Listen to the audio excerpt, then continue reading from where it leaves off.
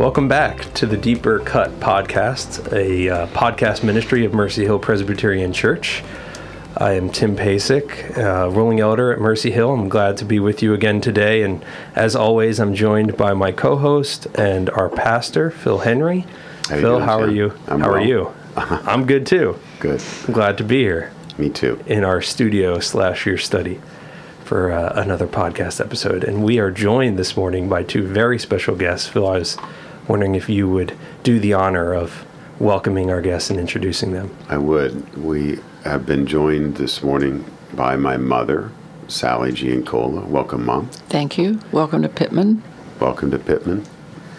She's recently relocated to beautiful Pittman, New Jersey from Southern California. Not so beautiful Southern California.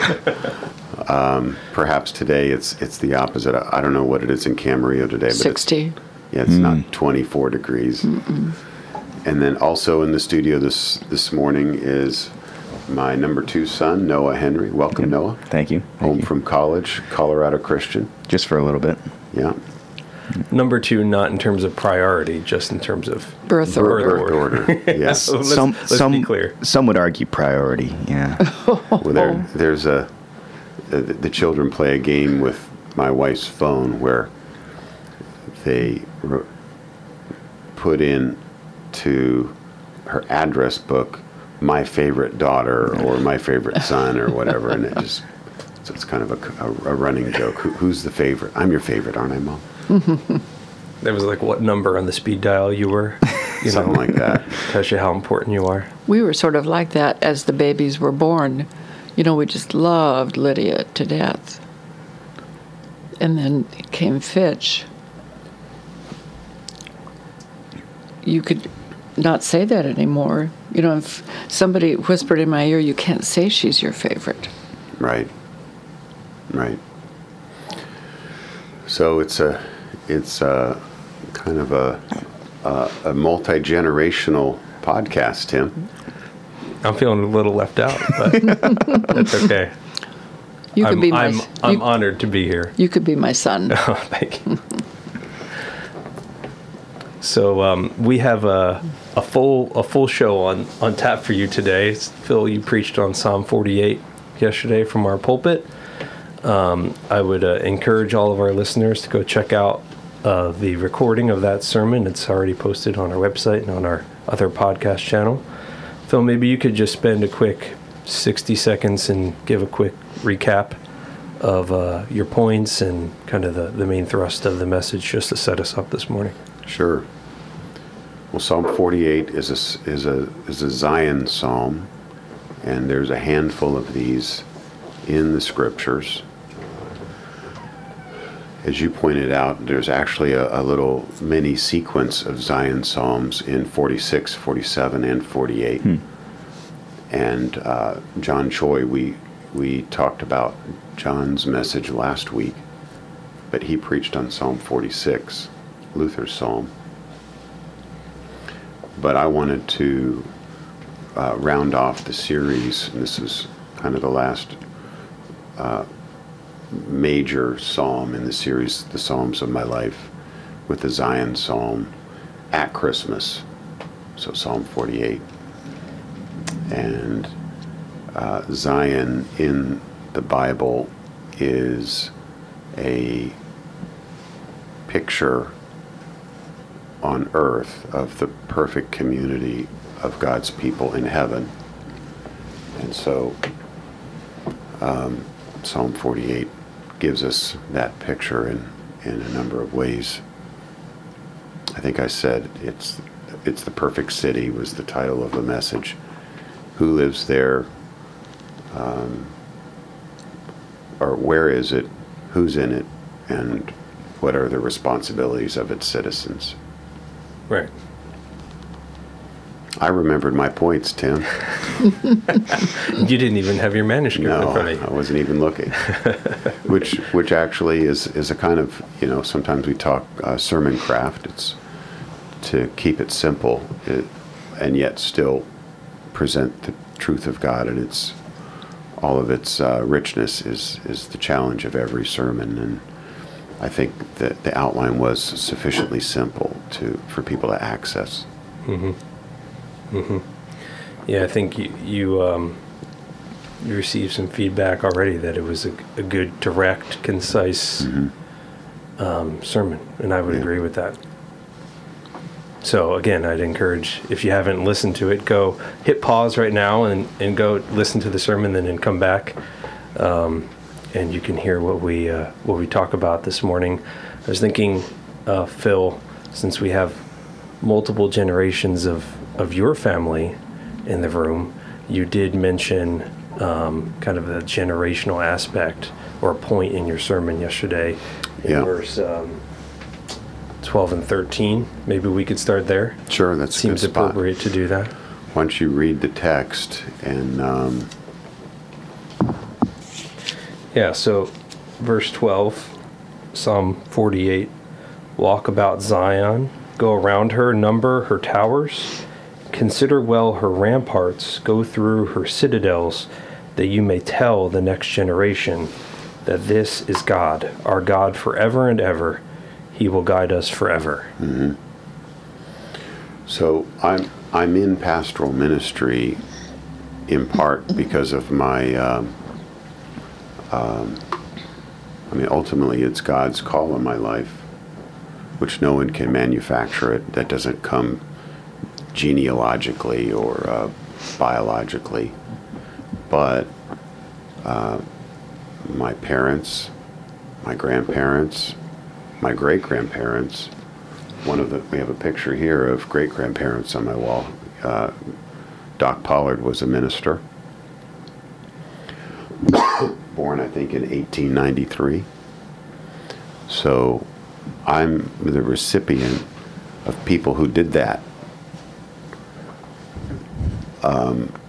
Probably in my life more by example than by kind of catechizing or actual verbal instruction, but I had both. And maybe the single greatest influence that my mother, who's with us today, and her mother had on my life is a determined commitment to the church, to Christ Church, to the visit to a church down the street, and to the pastor of the church. And week after week, month after month, year after year, without fail. No parent is perfect, and I have imperfect parents as well. But my parents showed me the value of the church by the way that they prioritized church growing up, and in particular the pastor of the church. So I got to see week after week, month after month, that being a pastor was something that people cared about. And it never occurred to me to be a pastor until later in my life, but I knew that one of the jobs of a Christian was to not just be a bench warmer or second stringer, but to be somebody who was moved to the front of the line in his or her commitment to the body of Christ. Someone who made a difference. Now, when you're 15 or 16 and your parents make you go to youth group, that's no fun. But, Philip, we need to set an example.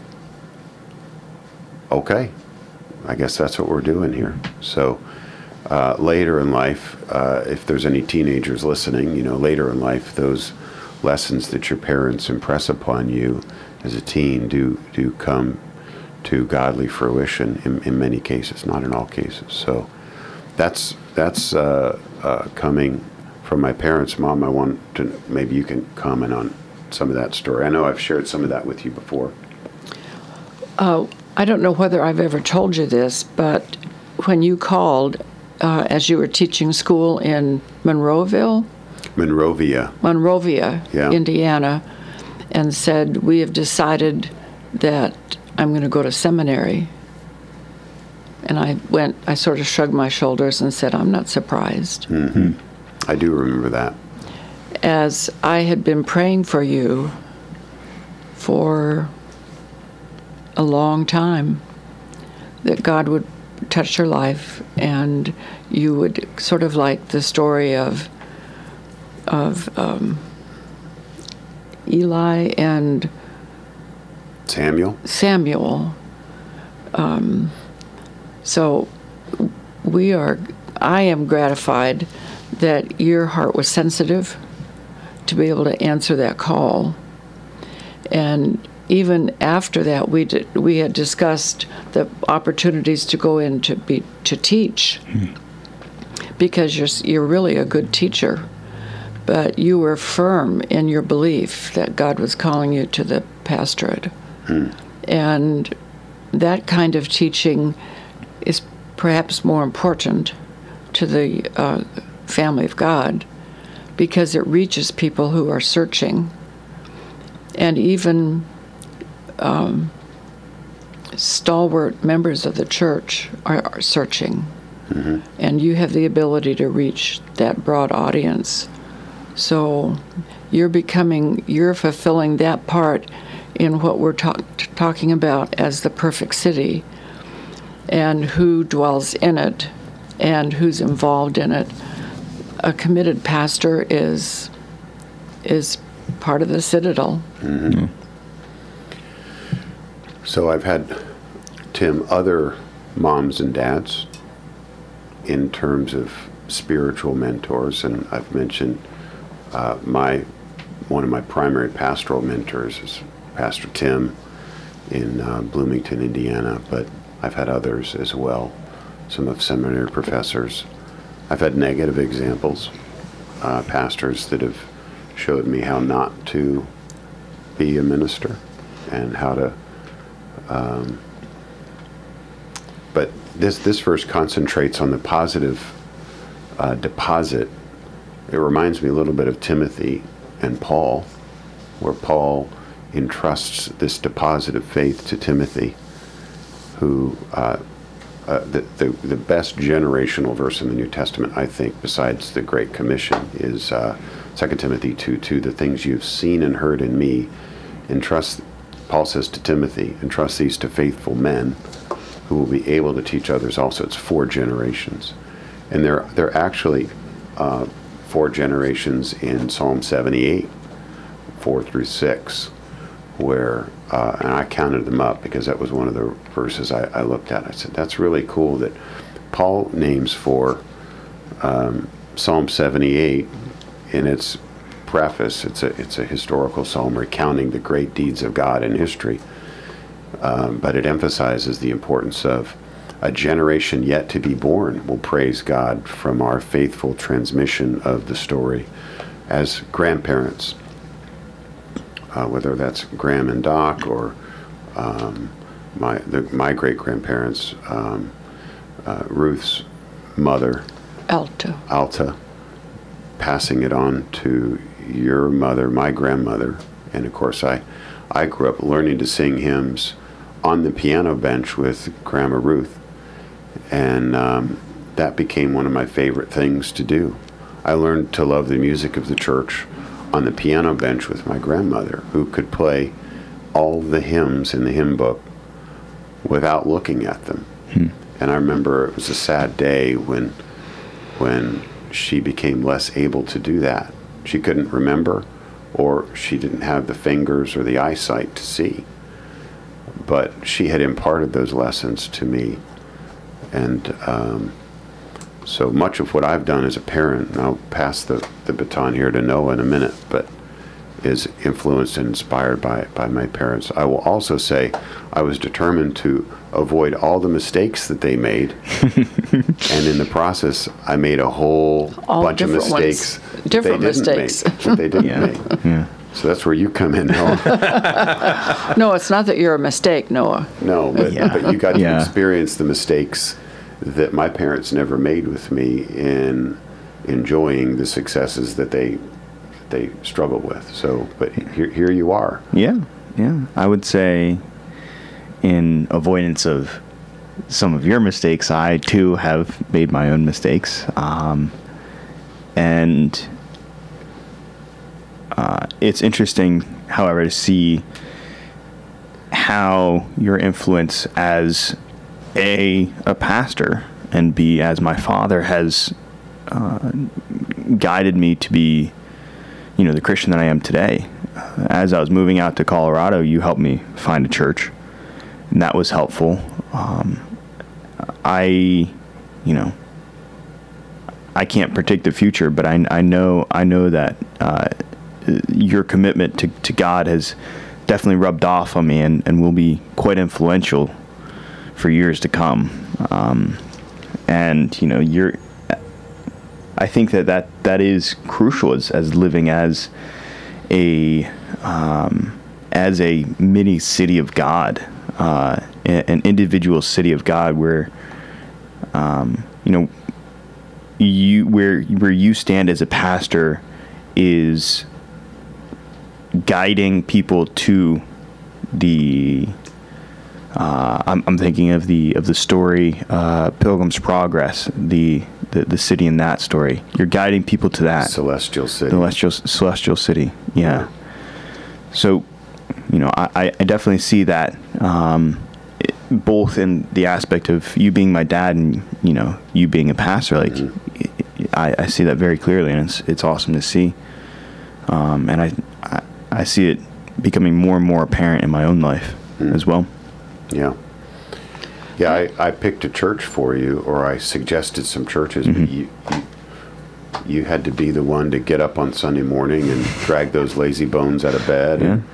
And, meaning not you, but all of us feel lazy on a Sunday morning, and actually have the courage and, as my mom would say, the gumption to walk into a building where you know nobody, and stick out your hand and say, "Hi, I'm new here. Yeah. Could you please show me, can I have a bulletin, or can I, what's going on?" And you had to do that, and you had a few not so great experiences in that, and it sounds like you've settled on a great church, at least for now, and I'm really proud of you.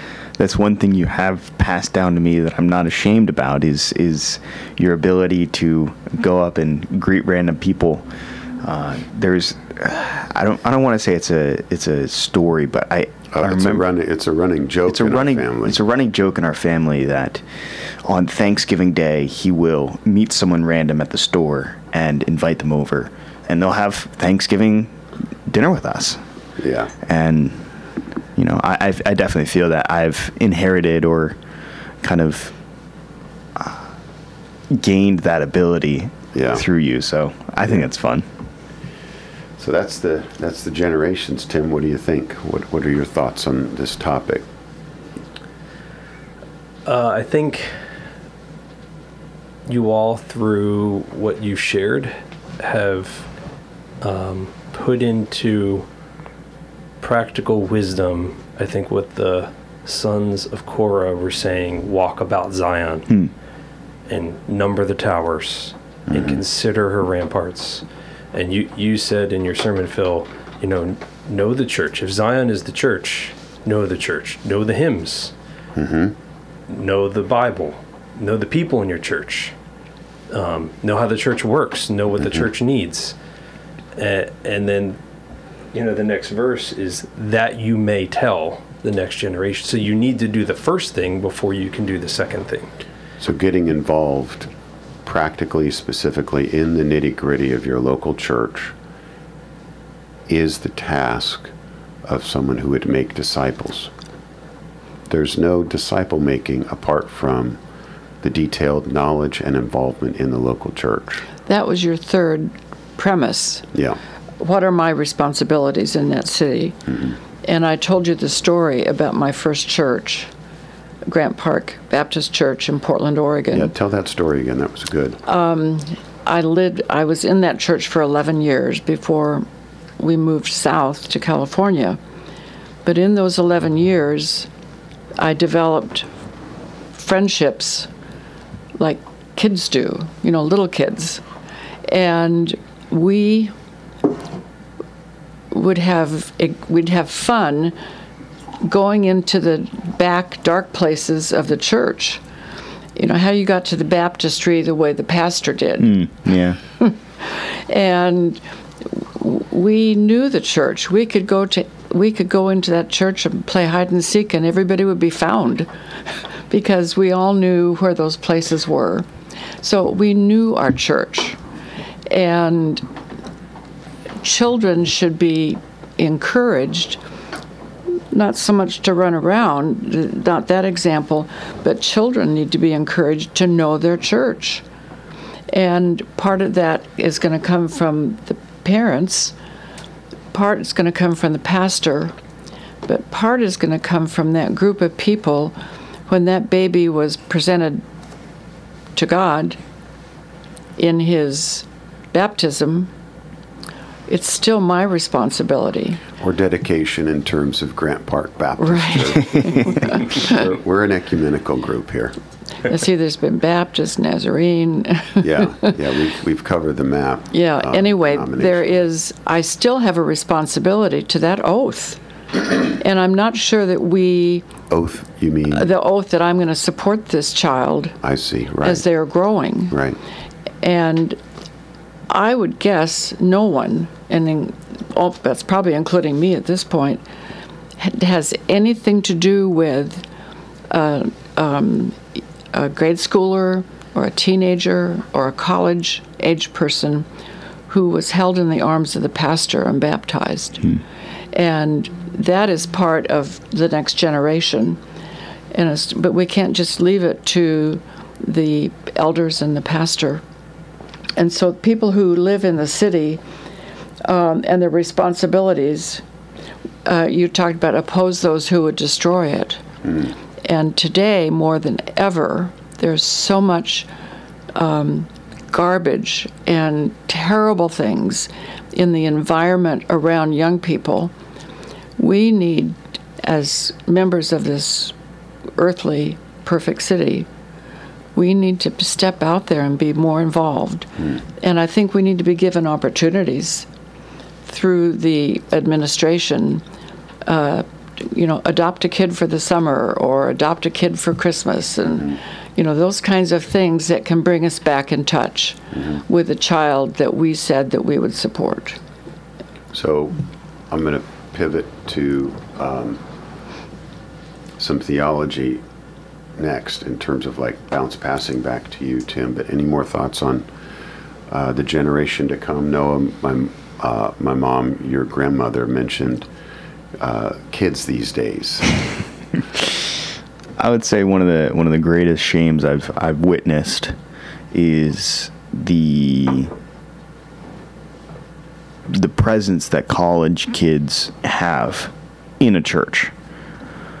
And I would call myself guilty of this as well, and I'm not thinking of anybody in particular, but the common stereotype is that the college kid comes in to the church, sits in the back, and then leaves after the church service.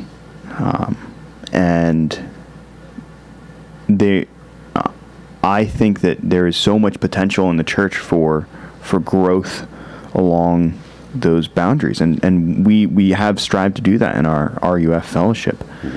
But it's the path goes both ways.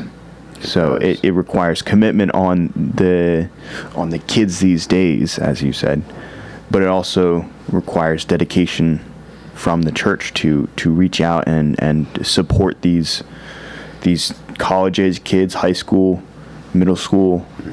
It's a process that is very deep and very interesting. You said that in your closing comments that we need to improve this city. And this city, for us, is Mercy Hill. Yeah, we do. I had, pastorally, I have a whole catalog of specific things that are covered under that general exhortation. I will say this, just as an aside, in the announcement portion of our service, Tim, I recognized one of the students of the church for his accomplishing third-degree black belt. Not a particularly religious. I mean, it's not he didn't memorize 1 Timothy or anything like that. But it was my way of saying, you're that took a lot of work, and you're an important part of this body. On the theological point of opposing the evil, what struck you about that aspect of the message that might be worth discussing here? Yeah. I think it was a great point you made, one that has come up a few times in the Psalms, that God's enemies are our enemies. And I think a challenging, at least for me, a challenging aspect of that is the tension that I feel inside me between God's enemies are my enemies, and I should be mocking them as they mock God, and I should be opposing them as they oppose God. And at the same time, we're told to pray for our enemies by Jesus himself. Yeah. And so there is this, not contradiction, but I use the word tension between, well, what does that look like? You know, and I think you even alluded to, you might not have gone so far as to put exact words to this when you brought up the point, Phil, but my head went to, it's the holidays. And I'm going to see a lot of family, I'm going to see a lot of friends whom I love, but they don't believe the same things I believe, or they don't hold to the same faith that I hold to. They're not my enemies in a way that they're my family, but they are God's enemies in a way, at least at this point in time. So how do I navigate those waters? I'm sure that all of us, and probably most of our listeners too, are going to be dealing with this in the next couple of weeks, you know, around family Christmas tables and at parties and such. So yeah, we usually discuss the sermon as a family, and sometimes our guests on Sunday afternoon, and that phrase that I used in the message was strong, and it did elicit a lot of good discussion afterwards. There was a lot of meat on that bone that the kids and my wife and some of our guests wanted to kind of chop up a little bit and break down. And I think the simple explanation is that this falls under the category of imprecatory psalms, so praying for the downfall of God's enemies or rejoicing in the downfall of God's enemies. We first and foremost pray that they would be converted to Christ through the gospel. If that's not God's will at this point in their lives, or if that doesn't happen, if he doesn't answer that prayer immediately, then we pray that they would be frustrated in their hindrance of the gospel. And ultimately, if they're not converted, then we do pray that God will be glorified in their judgment. But we pray all of that under the, I guess, the canopy of God's will be done. Judgment belongs to the Lord. I don't know the mind, with all appropriate sort of humility. Mm-hmm. So that's kind of the general answer to it. Mm-hmm. But I will also say the reason it needs to be said that we need to mock the enemies of God is because that's an underdeveloped truth in the church. So there's a lot of talk about loving enemies. There's a lot of talk, and it seems to me to be it's also widely practiced that, it's okay for a Christian to watch Netflix. It's okay for a Christian to have a Christmas tree. It's okay for a Christian to go to R-rated movies, to drink alcoholic beverage. We have these freedoms, at least these days. The separation from the wicked, which is clear in this psalm, isn't as widely appreciated or understood. So that's maybe why we want to preach truths or speak to truths, particularly in the pulpit, that are underdeveloped or being ignored or being missed. You want to fight the battle where the enemy is fighting it, and not just pat the saints on the back for the things that they're doing well. So what do you think on this, Mom? I'm thinking of the verse that says, if no one tells them, can you say that, whatever that verse is, how should they hear? So Romans chapter 10, where it says, how beautiful are the feet of him who brings good news, the gospel of peace, and then it explains, if no one goes, how will they know? Right. If no one speaks, how will they hear? And so you made the point that we need to pray for God's advancement in the world, and that leads us to evangelism, which ties into verse 10. And evangelism, Tim, is a very hard thing for people. They're shy, they're busy, and the church needs to develop that characteristic in its members, and I don't mean just members, but in its members, to be able to evangelize and to talk about the concept. And I think that the invitation that was in the bulletin this week is an excellent example of how easy it is to, with quotes, evangelize.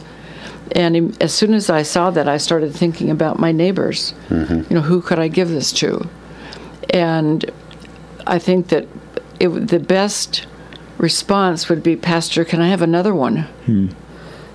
And perhaps we could say there are some extras if you've already given yours away, but we still have a little bit of time to really encourage people to use that card.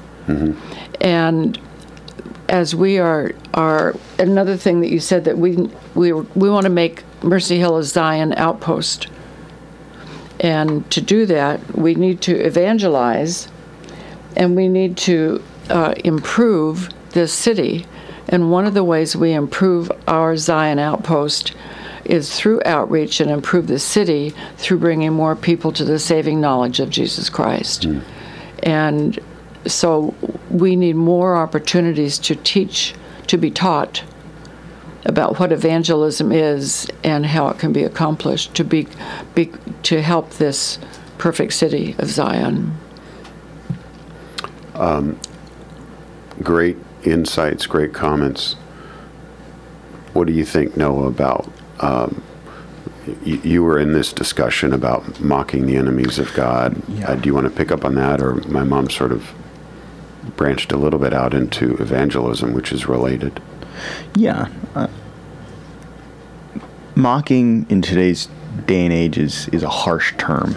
It is, you think of, the young kid with the fingers in his ear, wagging his tongue at, the kid. But I think there definitely needs to be recognition in the flaws or the idiosyncrasies of today's day and age of society. We celebrate Christmas. Well, what's the point of Christmas? We go about our day and age, or with the idea of Christ without Christ, almost. And where we stand as Christians is we are called to point out these differences or these flaws in thinking. And yeah, I think that we need to not be afraid to do that, is point them out and help guide, maybe in terms of evangelism, but help guide those people who have these flaws and show them the truth or the proper way of thinking.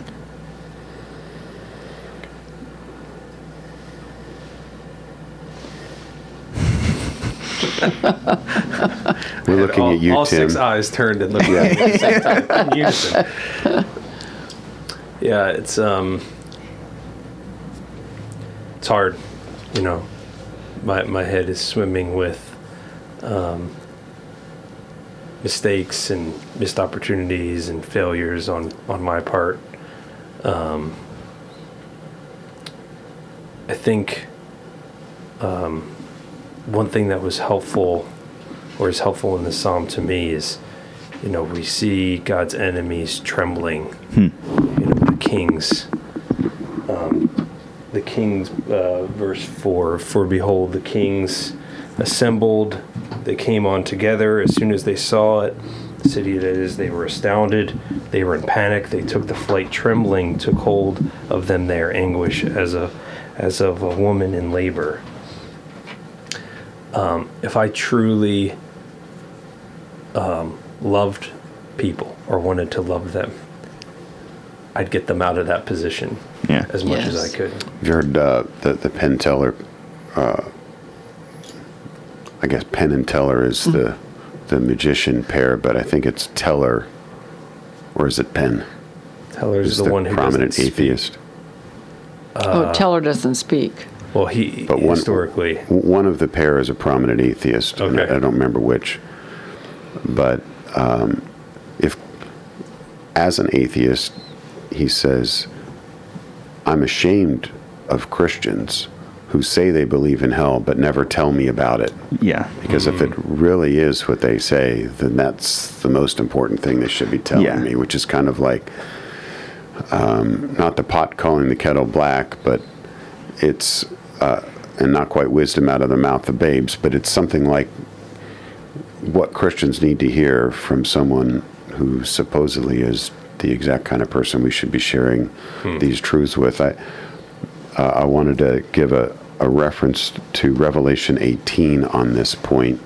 Maybe we can jump to another topic from the message, Tim, but Revelation 18 talks about another great city, Babylon. And in this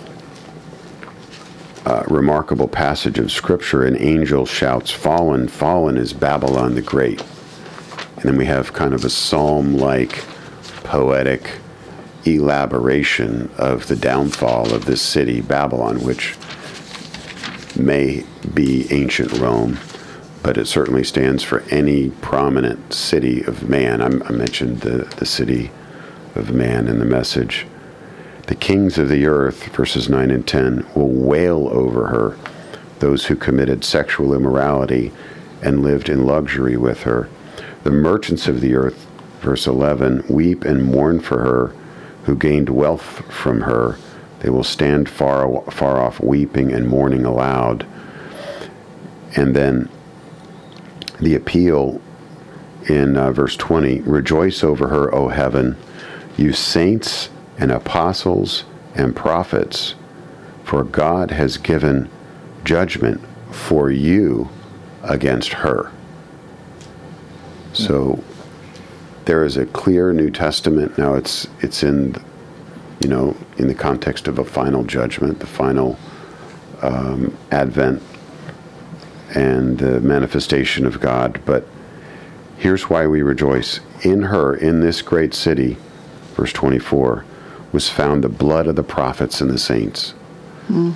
So when we see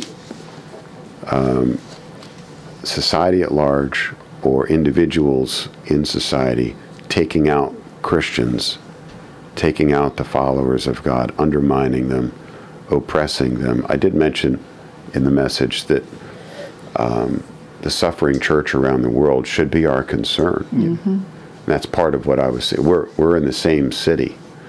So when our brothers and sisters around the world are suffering, we should grieve that and not befriend the wicked, but befriend the righteous and oppose the wicked. I think this psalm is an excellent example of how God uses his foundational requirements for us, and then so that's in the ramparts and so on. This is right? But it really draws it down to specifically the individual. and the responsibilities of the individual in this city, and the responsibilities of the individual cannot be fulfilled if they are not speaking the truth to those around them, and that comes down to evangelizing. Mm-hmm.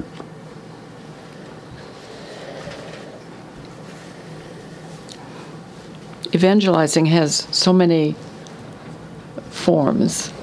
Just saying grace at the table at McDonald's at lunchtime can start that. And there's a song, the Gaithers from those years ago, that they walk into a restaurant and they're having a meal and they see a family praying before their own meal, and how touching it was, but how important it was for those to witness what was going on. So there are small ways that we can teach our children and ourselves to become pillars in this city, to make it more perfect as we approach heaven. Yeah. And we've talked a lot about that without framing it in that aspect. But being a member of a church, being involved in a church. Hey, did you see the World Cup final? No, actually, I was at church. Yeah. That's a conversation I'm going to have multiple times this week, probably. With people I work with and my friends. Hey, did you see that game? Sorry. Right. Caught the replays afterward, but I was at church. And it's the same thing. Why isn't your kid on the soccer team? Because they have matches on Sundays. Right. I think for me it would be, hey, did you see the World Cup final? What's that? Oh, sorry. You American. Yeah, I know. I think Noah's probably a better soccer fan than I am. I'm only a soccer fan by proxy. Oh, I see. Okay. The very fact that you called it soccer means that. Yeah. That's all you need to know. Yeah.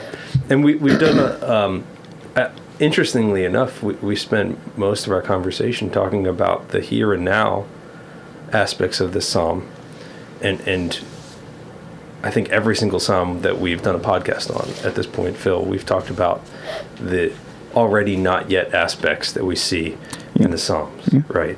And we've spent most of our morning talking about the already and not so much about the not yet. And this psalm is very, very, very much about the not yet, right. The consummation. So maybe we could go there for our final topic, if you will, the conversation, the eschatological aspect of the psalm. I know you had you hinted at this. I think you had a lot of this kind of foundationally in your sermon, although maybe not, hitting us over the head. Explicit, yeah. Yeah, in terms of sermon craft, I aim to embed the teaching elements within a preaching flow, if I can put it that way. I don't want the proclamation of the gospel to become, I'll say, mutated into a lecture, because there's a time and a place for school, but it's not Sunday morning at 10 o'clock. We need to hear from God, from his herald. And the image is blowing a trumpet. And you don't blow a trumpet unless you're in a trumpet class, I guess, with a whiteboard and such. So proclaiming the truth. And so the eschatological, semi-realized, already not yet aspects of Scripture tend to be more instructional in nature because they're a little bit hard to grasp. Mm-hmm. So, again, sermon craft-wise, how do you communicate that as you preach the gospel? Yeah. I did it by saying, where is the city? And by asking a simple question, indirectly I taught, this is Jerusalem. Kind of like I said a couple weeks ago, this is probably Solomon. Mm-hmm. But there's no way Solomon lives up to this description. So we're challenged, because our heart goes there as we read. We're challenged to think, this is someone greater than Solomon. This is a city far greater than Jerusalem ever managed to be. Yeah. Here's a great quote from Voss that helped me in this. This is from his Eschatology of the Old Testament. chapter 11, Mosaic Theocracy, says the future is depicted in the theocracy, meaning under Moses' administration. The future is depicted in terms drawn from the present earthly material reality. So, as with the theocracy, so with the, I guess we'll say, the Davidic dynasty, which is kind of what the sons of Korah are doing here. They describe the future Jerusalem, the future Zion, in terms of an earthly Zion, but clearly we're spilling over the boundaries. You know, the wine is overflowing the cup. There's too much for earthly Jerusalem to contain.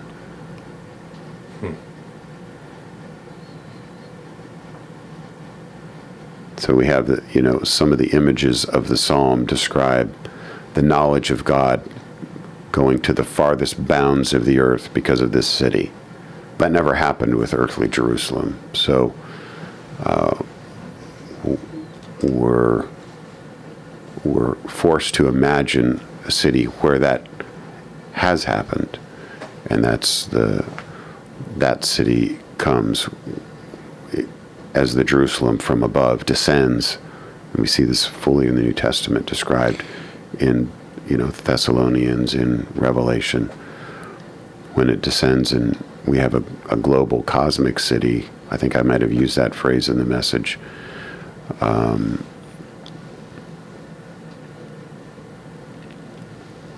Yeah, you had said that because this is talking about an earthly city, Jerusalem. We can apply it to us now, as we are the city, the New Testament city of the church, and everything that we've talked about this morning in terms of evangelism and being involved in the church and kind of proclaiming the good news of Jesus to the next generation, and even being generationally minded in that way, are all of utmost importance. But at the end of the day, there is a future complete city that is coming, that we are a part of now and will be a part of then. Yeah. That even if we fail at all of those things now, not that we're striving for failure, but even if we fail at all those things now, it doesn't stop the progress or the overflow, to use your word that you just mentioned, of that future heavenly city into us now. Go ahead, Noah. It's interesting. I took a class this semester that studied the progress of Western civilization, and it was really interesting to see the importance of Jerusalem throughout the ages. I had to write a paper about how Jerusalem was influential in all these times, and it gets sacked and destroyed and overrun multiple occasions. But I think you mentioned it in your sermon too, that yes. Jerusalem is supposed to be a model. It's a prototype, I think you said. Mm-hmm. And I thought that was really interesting because we see it being destroyed, we see it being overtaken and becoming a lesser city, but it's a model for what the city of God, the Zion, is supposed to be like. And it's really interesting to see that importance.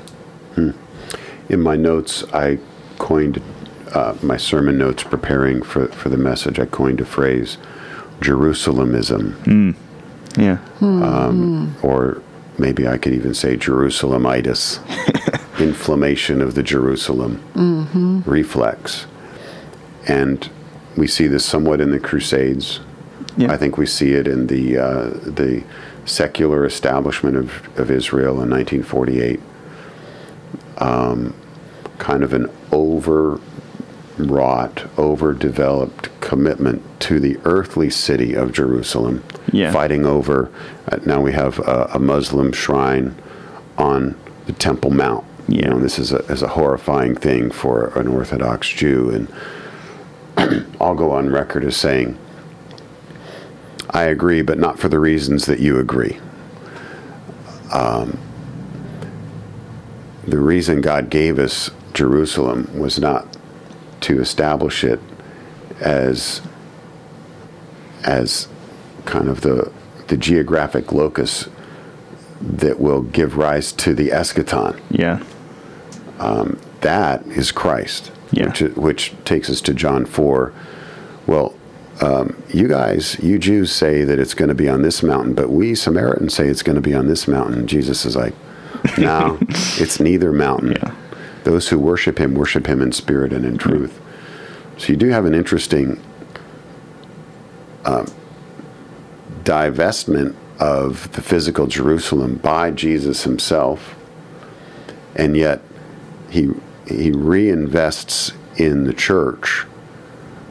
We've used outpost as a language, kind of expressions of Jerusalem in the local church, starting with the 12, going into all the world and teaching them to obey all that I commanded you, baptizing in the name of the Father and the Son and the Holy Spirit. So it isn't a complete disembodiment of Jerusalem concepts, meaning ramparts, towers, physical reality, but it's definitely a transferal from longitude, latitude of the navel of the world, which is what Ezekiel calls Jerusalem in chapter 5, to multiple expressions of Jerusalem in every tribe, tongue, and nation. So when we come to church, we're experiencing the physical realities of the kingdom of God in the Word and in the sacrament, which we absolutely need, but we're not required to make sure that the doors of the church or that the pulpit of the church is pointed east towards Jerusalem, which I'm told every synagogue faces. It's built to face Jerusalem. Yeah, in Acts it says, Jesus instructs the disciples to be, to go out into all the world, and not just the Jews or not just the Gentiles, but it's pulling the rest of the world towards this kingdom of God, this city of God in the future, celestial city. The celestial city. Yeah, it's good. I've heard not the word outpost so much, but embassy. So it's an extension of the kingdom, and everyone there is a on citizen foreign soil. on Yeah, foreign that's great. soil, and you have all the rights of the citizens of that country, even though you're on foreign soil. So I always found that helpful, thinking about church membership and things like that, because how do you know who's a citizen and who's not a citizen? Well, that's why we have membership. So I've been to the U.S. Embassy in Ireland, and that was really How interesting. exciting. Yeah, because we walked in and they gave us Cokes, and they're like, do you want anything? And it was really interesting because it felt like it was built in the style of the White House and that same style, and I felt like I was back in a building in Washington D.C. or something like that. So it's interesting that it's the same concept. I like that image. I may use it. it wasn't mine. I stole that from I think it was a 9 Marks book on church membership. Yeah. But I thought it was good. Yeah. A good metaphor, if you will, or a good way to explain the church. So I like, this is a little aside, but you said that you didn't know Tim, you didn't know where it came from, and we've been alluding to it. That is a great example of teaching, because we are inculcated with what we hear and what we read. And if we are a true student of the Bible and of the teaching we receive, it'll come to a point where we don't know where it came from. It's just part of me.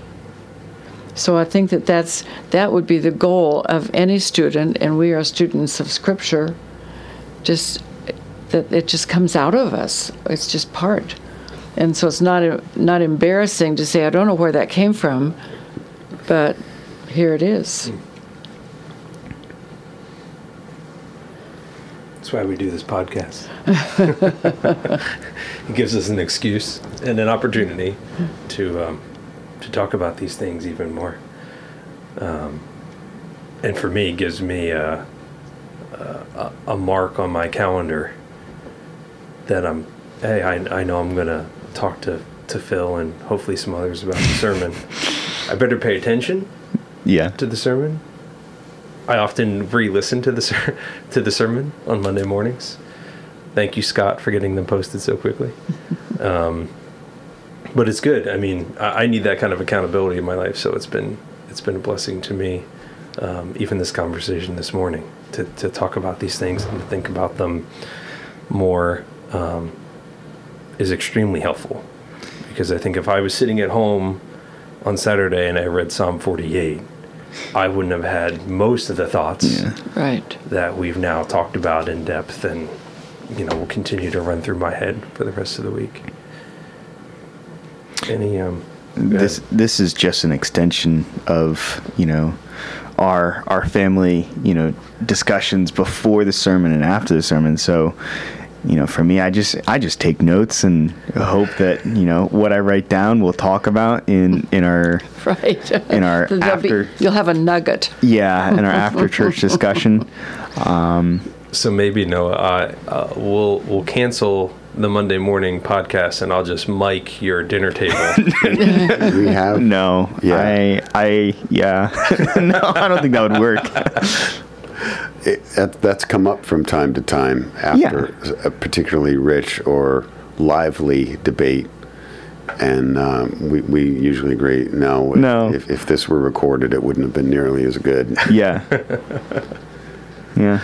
Plus, there's just way too much negativity about the sermon at my table. You guys, this is a much friendlier audience.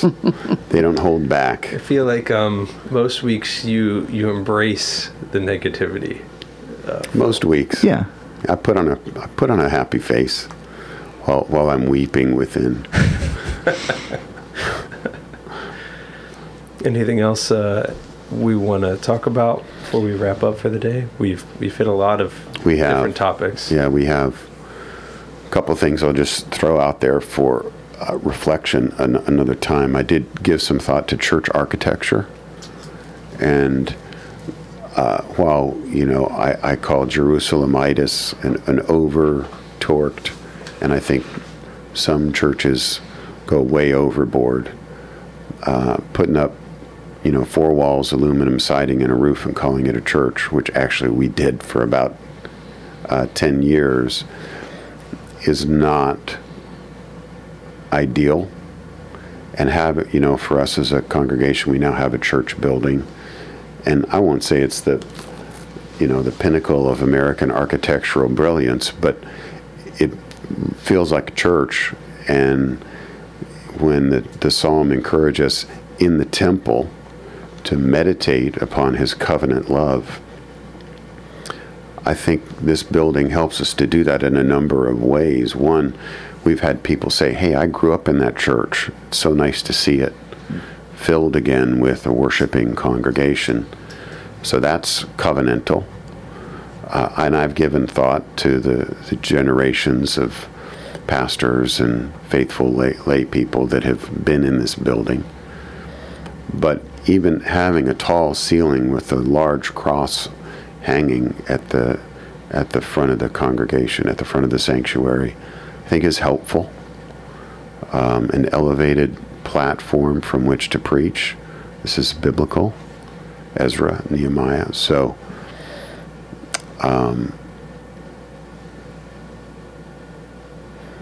the space in which and its decor matters. I think it matters. But so that's one thing that we can talk about. We can also maybe give some reflection on low battery. Please recharge headset. We'll take care of that in a minute. Okay. Sorry. Yeah. So that was another thing that came to mind, is just the importance of space. Mm-hmm.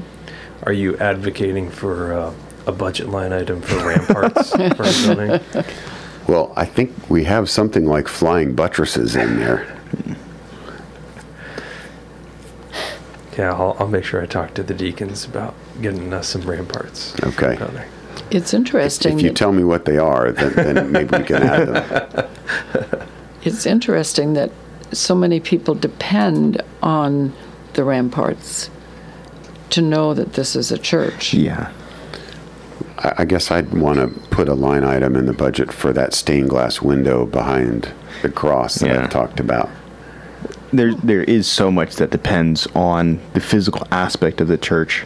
I don't think I've fully considered it because, as a church plant, I've seen the church go through many different forms of buildings And living rooms. and living rooms.